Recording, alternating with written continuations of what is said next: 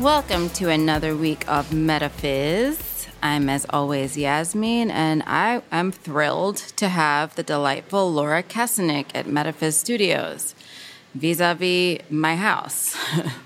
Avid reader, go-to gal in all things media, kind soul with an infectious laugh, You'll see. And luckily for me, my boyfriend's sister, Laura Kessenich.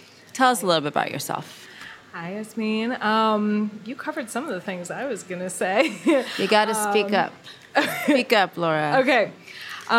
You covered some of the things I was going to say. I'm from Boston. I work in an office job. Like Yasmin says, I love media. I usually like to say that I am a lover of stories, whether it's TV, movies, books, anything with a good story, good characters, good dialogue. I obsess over it forever. I love that. I love that estimation. Our topic is going to be monogamy, ? Why this topic? I think that I wanted to speak about this with Laura because I feel so connected to monogamy in a romantic relationship, but I'm open to discussing the whys with someone who is other. And I think rather than me describe what your orientation is, would you like to tell us? So I historically consider myself polyamorous, which is a term that basically means you're open to being involved in more than one romantic relationship at once. A lot of people, of course, would say, isn't that cheating? But it's not when everyone involved knows and consents to it. So that's the main stipulation, right? Yeah. It's like everyone involved has to be... Right. But does everyone involved okay. have and also to be polyamorous? No, not necessarily. Also, I should say that some people don't like the word polyamory and prefer just non-monogamy, just as a terminology point. I've always connected with polyamory, but, you know, it just some kind of non-monogamy is what it means. Fair. You would still have to be... Everyone involved would have to be okay with their partner being polyamorous or non-monogamous. But it's not like you're required to date other people just because your partner does. Like it's not the army. The what? It's not like the army. Like you don't. Right. You're not enlisting. Yeah. You have to just sort of be open to the idea. But we do have levels and medals. Jesus, wouldn't that be something? Has this always been like your state of mind or your mindset? I would say it has been. I didn't actually discover the term polyamory until high school, but I have a memory of probably like late grade school, middle school, reading a book series that had a love triangle and thinking, why can't she just be with both of them? I love that. And, so I guess I've always been wired that way to a certain degree. I mean, and I know your parents, so I know that was not necessarily the model that you... No, so that's very... My parents are quite monogamous. Yeah, I don't know. I think I should probably say just they are. Yeah, that's true. They're going to really be like, hey, qualifier. What is weird this quite? Britishisms. I'll like put quite and very and slightly in front of everything. Yeah, I mean, yes, I love it. I like it as just an offshoot statement. But so that wasn't necessarily your model like growing up. So that's definitely like unique to you. And so do you think that's like inherent? God knows it's not it's not the paradigm in the culture at all. No, I mean, definitely not. It's definitely a monogamy heavy culture. Yeah.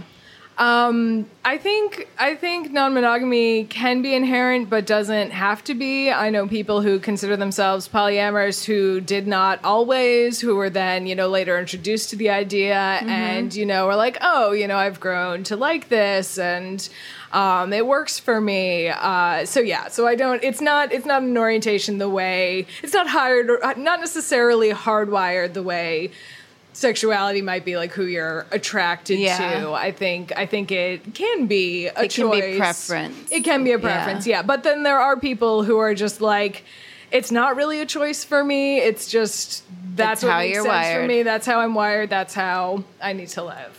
It's interesting. Like, yeah, I definitely, like, I personally don't have very much connection to that. I mean, I also dating back as far as, like, attraction or, like, even just, like, silly kid dating thing, which doesn't necessarily mean you're even going on dates. It just means you say that you're dating when you're in school. Right. I had very little energy for too many friendships. Yep. And so I think that translates here too. I don't like a lot of complications. So I'm not sure that I'm like hardwired monogamous in the way that is maybe archaeological, like this mate for life maybe means like don't leave me to die, like, kind of thing, you know. Do you think maybe that's where it comes from in culture? I don't know. I'm definitely not an anthropologist.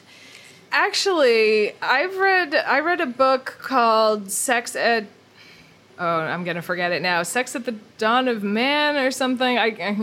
We can put this in notes or something for the episode because I'll have to look it up and make sure. But it was written by these anthropologists who studied, humans and also our, close, not monkeys, our close cousins in the evolutionary world. Yeah.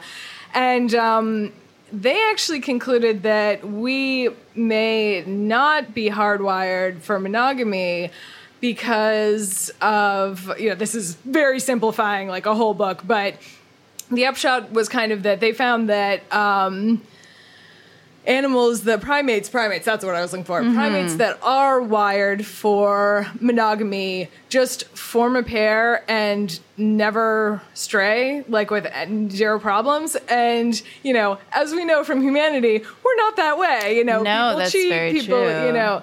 And their idea was that monogamy might have come around as we stopped being nomadic peoples and hunter-gatherers and started settling down and becoming farmers and like owning land and owning things that they wanted to be passed down. Things that bind you to some extent. Right. Yeah. And then when you're in a society like that, knowing that your offspring is your specific offspring becomes much more crucial. Yeah. And so, and there's some pretty bad stuff around the way women became property, and women's faithfulness was always quite bad. Necessary. It was quite bad. Quite bad.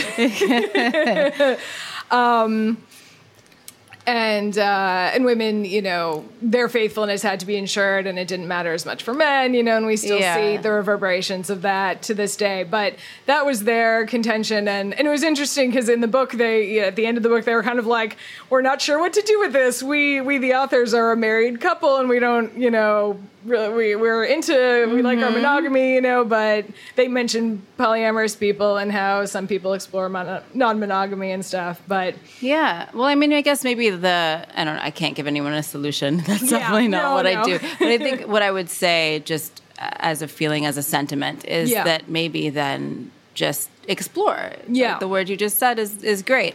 Explore if you are feeling as though this may be more of a construct than an inherent thing for you. And I don't know that it's like inherent, but I definitely know it's a comfort level that I don't have too much inner turmoil about. Yeah. I don't think that it's something that really limits me. I have literally no interest in another kind of situation. And I think it just feeds into it, not feeds. It is reflected in so many areas of my life that I just tend to think this is just how I am. Yeah. I think it's how I am. And I personally, of course, have no problem with people being monogamous. I don't think non-monogamy is better in any way. And somewhere I was going with this. I have a problem with some people being monogamous because they need to like call it a day, but it's just specific to them, right? Yeah. But what I personally would sort of like to see is from society is non-monogamy being more of a possibility and no longer or not as often thinking of monogamy as the default that everyone does. Right. And just, to have it more in stories and media so that people are kind of aware, like, hey, this is a thing. It has, plenty of challenges. When you include more people, there's certainly more possibility for drama, but there's also different. more and there's also more possibility for reward, or additional or other potentially potential. It has good and bad things. So it should be like something that's in your mind, on the table, a possibility, not just like it shouldn't be thought of maybe as like an errant occurrence kind of thing. Or this kind of weirdo niche group, which is pretty much what it is now. Because so many people have the proclivity to have the behaviors without identifying as that, then calling it a weirdo sect is a little bit hypocritical, though, right? It's like, so we're cheating all over town and we clearly want multiple partners. Poly partners, not mono. Maybe you should examine what's going on there. Exactly. And that's another thing that that I think could be helpful for people who only have the monogamy mindset to take, without, becoming non-monogamous, to be able to take some of the lessons from people who are and apply them. Like, probably my favorite example is that in polyamorous relationships, if someone is having jealousy, you don't then say, oh, well, you got to break it off with that other person you're seeing. Mm-hmm. It's more viewed as, oh, I'm having jealousy. There must be something going on in my relationship with that person that I'm jealous of. Why don't we spend some extra time together or, do something special together, something that fixes the problem without being like, that means you're not allowed to see anyone. Right, because that can feel like a bit of a repression response. Right. I do think, even in a monogamous relationship, I think that is, you're right. Like, that's exactly what you're saying. Yeah. You're saying that's what you said at the beginning, and, I sort of forgot. But, like, that is what you're saying, that, like, that could be the way you handle something in your relationship, where it's like, this is a difficulty. It's a task. It's something you need to surmount. And the way that you do that is discussing it honestly and say, I'm jealous, not like, you need to not talk to that person ever again. Exactly, like maybe it's just like, this person makes you feel this way. And I'm feeling underappreciated or insecure for some reason. Mm-hmm. Let's figure out what that is rather than putting the blame on something external that may not actually be an issue at all. No, I found a lot of success in that in my relationship, just kind of saying the words like, I'm feeling insecure, I'm feeling a little fragile, I am feeling a little brittle in something, rather than just kind of having a defensive, dishonest response. And I think jealousy is given such an ugly like connotation at this point that like I think no one wants to admit that they have it, but it's also such a natural proclivity. Right. Yeah. It's completely understandable when you're feeling threatened or insecure. Yeah. And I do think that it's reinforced by when people do admit jealousy, everyone has an aha response. Right. Where it's like, so you're just being jealous. And it's like, yes, I'm being jealous. Yeah. And jealousy comes from a lot of things. It comes from the erosion of trust. It comes from, feeling like or you have something as simple as a routine being shifted. Anything can cause this. And so to treat it as though it's like, well, you're just this way. It's like, no, it's very natural. Or this person is the problem or this situation. Yeah, exactly. I wanted to ask also, like, are there deal breakers that are specific to poly? What do you mean deal breakers? Well, I think it's all probably different. But, like, what are the no-nos of a polyamorous relationship, or at least your polyamorous relationships? I would say, you can still cheat in polyamory by being secretive. That's definitely a no-no, because if you're sneaking off and having dates and not telling your partner, that's still cheating, even if you're poly. So it's in the lying. It's in the dishonesty. Yes, exactly. Any kind of lying or dishonesty. Obviously, open communication is incredibly important in any relationship. And, the more people you add, the more complicated it gets, the more important that communication is. So if someone is not able or not willing to have that communication, that would definitely be a deal breaker for me. I'm just seeing more, like, so many parallels. And of course, because it's just a kind of relationship. Yeah, and, exactly. we're maybe here at Metaphys going to help to, like, make that, something people are more aware of. It's just a kind of way of being in a relationship. And and it's very personal, too. Different people have different things that they are comfortable with. It's not uncommon for... So there are people, like humans involved. Right. that are different. Is that what you're saying? Well, I was going to say, although this is in the very small amount of representation that polyamory has in the media, this is a somewhat overrepresented type of polyamory, but it is common to have two people who are kind of primaries, there's all this terminology. Like first wife or whatever. Right. Maybe the person that you're legally married to or that you live with, and they might be kind of a primary pair. And they might communicate and say, these are our rules. This is what we're comfortable with. And that can vary from person to person. Like one couple might say,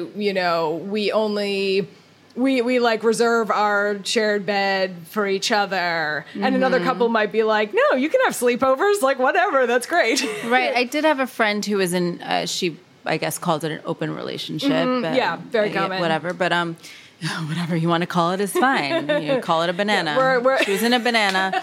And their thing was that you make out and you don't have sex with other people. Making out is fine at a party. You don't carry on a relationship, although you can carry on a friendship. But there isn't some sort of like other situation. It's just that's open relationship random. Is it like you wouldn't call that one probably polyamorous, because polyamorous sort of specifically means you're okay with other dating. So it has to be other relationships and dating. Or open to it. You don't have to be in them, obviously, to be polyamorous. That's an important distinction, though. Then. So it is there's different. there are sort of levels, I guess. Yeah.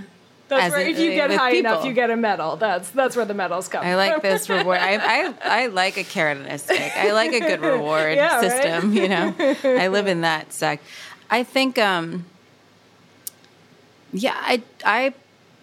I'm connected to the idea of maybe monogamy not being the cornerstone of my relationship. I am a monogamous person. I feel connected to that. I don't think that I would be interested or enjoy the idea of adding other people and other situations into it. But I don't think that infidelity would be the highest level of betrayal for me personally. Oh, interesting. So I'm not a polyamorous person, but I don't define myself by monogamy. I don't define my relationship by monogamy.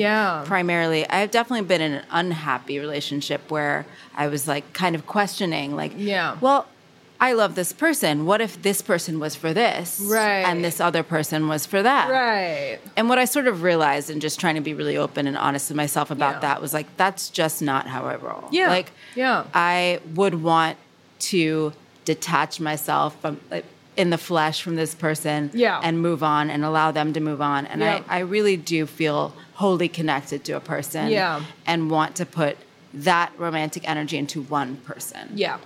And if that person doesn't receive it or I can't receive it from them, that just needs to be a fissure and that just has to be done. And but I did have to have that thought process where there was an openness. That happens, I think, pretty frequently with people who decide to be non-monogamous to some degree or other. There are people who maybe have sexual issues that means they can't have sex very often or don't want to or, whatever. And, they might say, seek outside sex and we'll have like a companionate relationship. Or does that fall more under like open relationship though than polyamory? Do you think? Yeah, I mean, I think someone's gonna tell me I'm completely wrong about these terms, but the way I they don't have a voice here though. So I know it's gonna be comments on my Facebook. I think the way I think of it is that polyamory can include,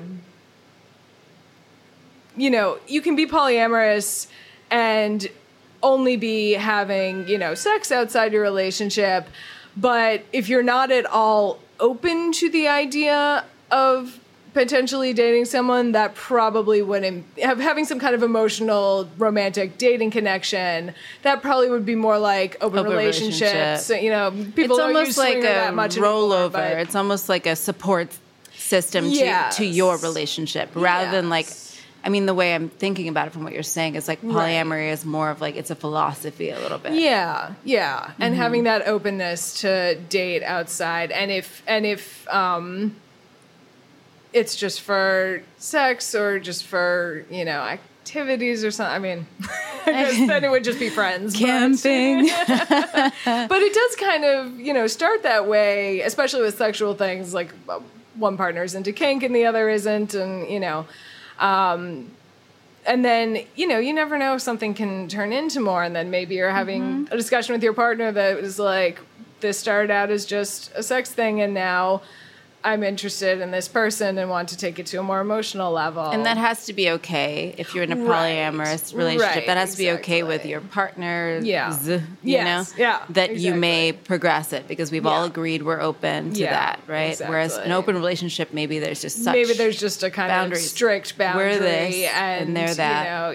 And maybe that can't be negotiated even if feelings change. Yeah. So. I mean, definitely with my friend who was in the banana, that was the case. I mean, I feel like so much connection to what you're saying with how I view my relationship. Yeah. I do feel connected to the idea that like everything was a deal breaker is in the lying, is in dishonesty. Yeah. I mean, not to say I'd be thrilled if my boyfriend went and made out with somebody, but I feel like making out with somebody, I would also yell at him for you. Yes, thank you. I expect you to, and I will 100% make you do that. But I would be upset. I can't tell you that it would be a absolute rupture of the relationship. It would depend on a lot of factors. But I think if I did find out that there was a relationship, a lot of calls, plans, a complete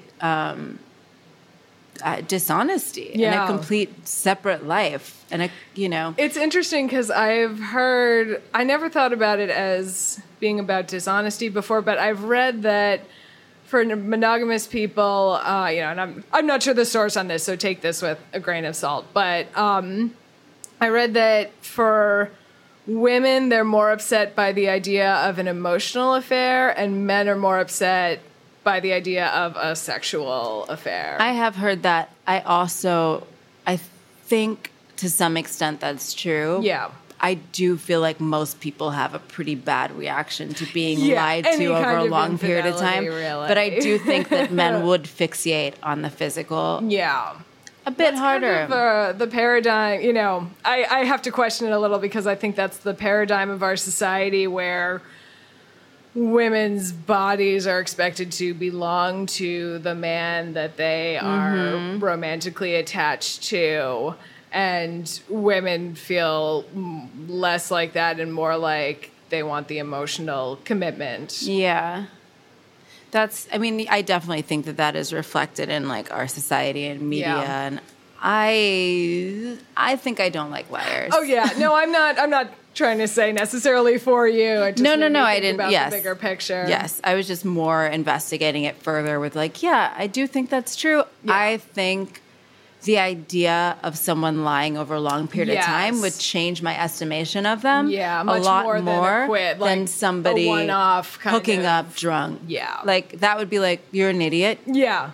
Does that mean that you have a discipline problem? Does that actually raise terrible questions? Yes. Sure. But hundreds of texts, hundreds of calls, emails, much trips. Worse. That is such a deeply dishonest place for you to be in your life that I'm not sure that I could even try to. Yeah. That's a lot of work to do. Yeah. I'm just saying it would be a big endeavor to decide that someone who had that much ability to be dishonest, which I think I would connect with so much insecurity and so much need for affirmation. It would just make me think again, like, who am I dealing with, I can definitely understand that. Not to say that I would not be pissed, about the former as not as much as the latter. But it's not still. as it's not as deep of a problem. Yeah. Or not indicative of necessarily It's as possible deep of a in my mind, in my cells, to think about getting over a hookup. Right. It is not possible for me to get over an affair. Yes. Because I don't want to. Yeah. The reason it's not possible is because I have no interest in that as a partner. Yeah. Yep. Yeah. I think that makes sense. I'm sure I had other questions. Okay. I guess another question, maybe the last that I had, would you be open to being in a relationship with someone who is a monogamous? Yes. Very staunchly monogamous. Well, it depends on how staunchly monogamous we're talking. I have definitely thought and realized over the years that the amount of energy and time it would take to invest in multiple romantic relationships might be more than I'm, especially deep committed romantic relationships versus a few dates, or I see them a couple times a month. Yeah. That might be more than I'm willing and able to really do. It would kind of have to be a case-by-case thing. So I have definitely thought in recent years that I would be open to the idea of monogamy with the right person. But they would certainly have to understand that I'm not going to stop, experiencing occasional attraction to other people, which I don't necessarily have to tell them about, but I'm not going to lie and be like, I don't think that person's cute. And especially with stuff like television and movies, like I sit there and scream at the screen like, oh God, he's so pretty when I like someone, and I don't know that I'm interested in having to completely turn that off. Like if someone is that degree of jealous that they can't deal with me just enjoying some hot celebrity, I don't think we're probably going to be a fit anyway. I mean, kind of me neither. Yeah.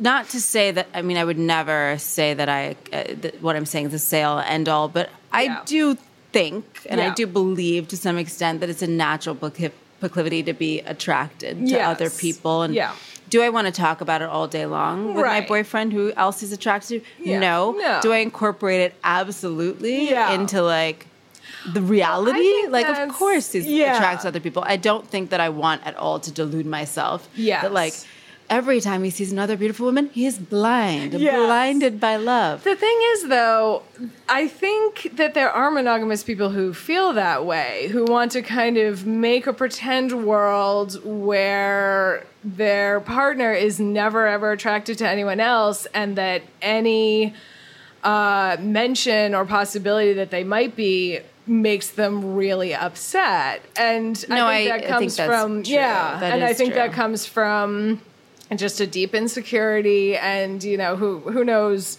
many different factors could come into that. But again, so that sweeping statement. I feel like that is the kind of relationship that ends up in infidelity often. Yeah, I think the amount of repression. Yeah, it's like if you drive somebody's natural proclivity to think that anyone else is attractive, which is, right. Are we joking? Of course, that's normal. Of course other people you've are only ever attracted. found one person attractive in your life. That's come on. That's I've never met another people person like like to pretend that. like they, they can't stand the mention of a partner's former boyfriend or girlfriend because, that's just the end of the world, and that's, and it's like wanting to live in a delusion, which I think begets more insecurity. The more that you subvert that for yourself, and you don't really know anything about it, and it just you make it bigger and bigger in your head. It's like this X becomes so big, whereas it could just be, this person liked this person now. They had an experience. They found out it wasn't right, and they moved on. Not to say that I don't have,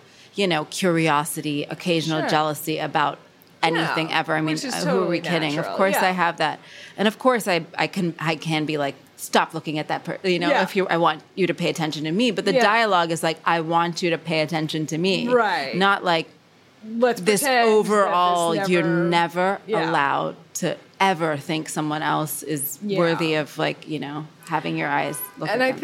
I think, like you said, that can lead to infidelity. I also think, you know, there are people who will be jealous to a degree where they're constantly inventing infidelity that they see in their head, you know, and accusing their partner of infidelity that hasn't happened. And I'm very against infidelity. You know, when I was in like one monogamous relationship for a few months when I was 19, 18. And I would have felt horrible to betray that. But I think if that boyfriend had constantly been like, you know, what's up? Were you flirting with him? Like, you sleeping with him? Blah, blah. I feel like eventually I might have been like, I'm just going to sleep with them because, you know, he clearly thinks that I am anyway. What's the point? What's the difference? And like, maybe you would feel like a little, locked in, and it would actually have the it would work against that person. Yeah. Like, controlling people can really backfire. Exactly. But I also think repressing people can drive their tendencies underground. And the further underground they get, I think the crazier that it can manifest. Yeah, definitely. I just think if you can simply just allow people to like express themselves normally while trusting everything that you have built, there's a better chance, you know, that everyone feels respected, supported, seen, sort of allowed to some extent. It's like, remember when we were kids, like if you were sort of allowed to do little, you know, indulgences and like a little freedoms, you were less likely to like, you know, to go nuts. To fucking go crazy. And with go crazy, I think we should get the fuck out of here. All right. What do you think? Get the fuck out of here. Would you like to get the fuck out of here first? Sure. Go. I've been thinking about this for a couple weeks, and this is so what I want to get the fuck out of here is a very specific thing that stand-up comedians do a lot. I watch a fair amount of stand-up, you know, on Netflix and stuff. I don't really go out to clubs, but I've noticed this tendency for stand-up comedians, whenever they're doing a female's voice, it's always in the Valley Girl accent. And I don't know, I feel like in the 90s, somebody decided that all women sound like this all the time. And that's my exact register, so I'm really offended. That's not true. I know, I sound like fucking Daria. That's the joke. And the really weird thing is that even female comedians, I've noticed, will sometimes do it. Like, they're talking perfectly normally, and then all of a sudden, you know, and then my girlfriend said to me, oh my God, blah, blah, blah. I'm like, very few people actually talk like this. And half of the people who talk like this don't really talk like this. I don't understand how this became the default women's voice that almost all of them do. There are exceptions, but it's pretty ubiquitous, and it makes me so mad every time. I mean, I'm with you. Get the fuck out of here. They need to get the fuck out of there. Seriously, with that voice. all y'all. Males, females, everyone doing this voice. We don't sound like that. Get the fuck out of here. We don't sound like any of those voices. I mean, sometimes it's like this, like nag, like nag. Oh, like, the nag voice. Just it's awful. What do you think you sound like to us when you're nagging? Great, you know, nope, whatever. I guess we do the bro voice a little bit, but not nearly as much. A little bit, yeah. And also, you know, comedy should go up if you know that term. Wait, no, explain. Oh, it's basically that a more... I thought you were just saying we should elevate comedy. That too.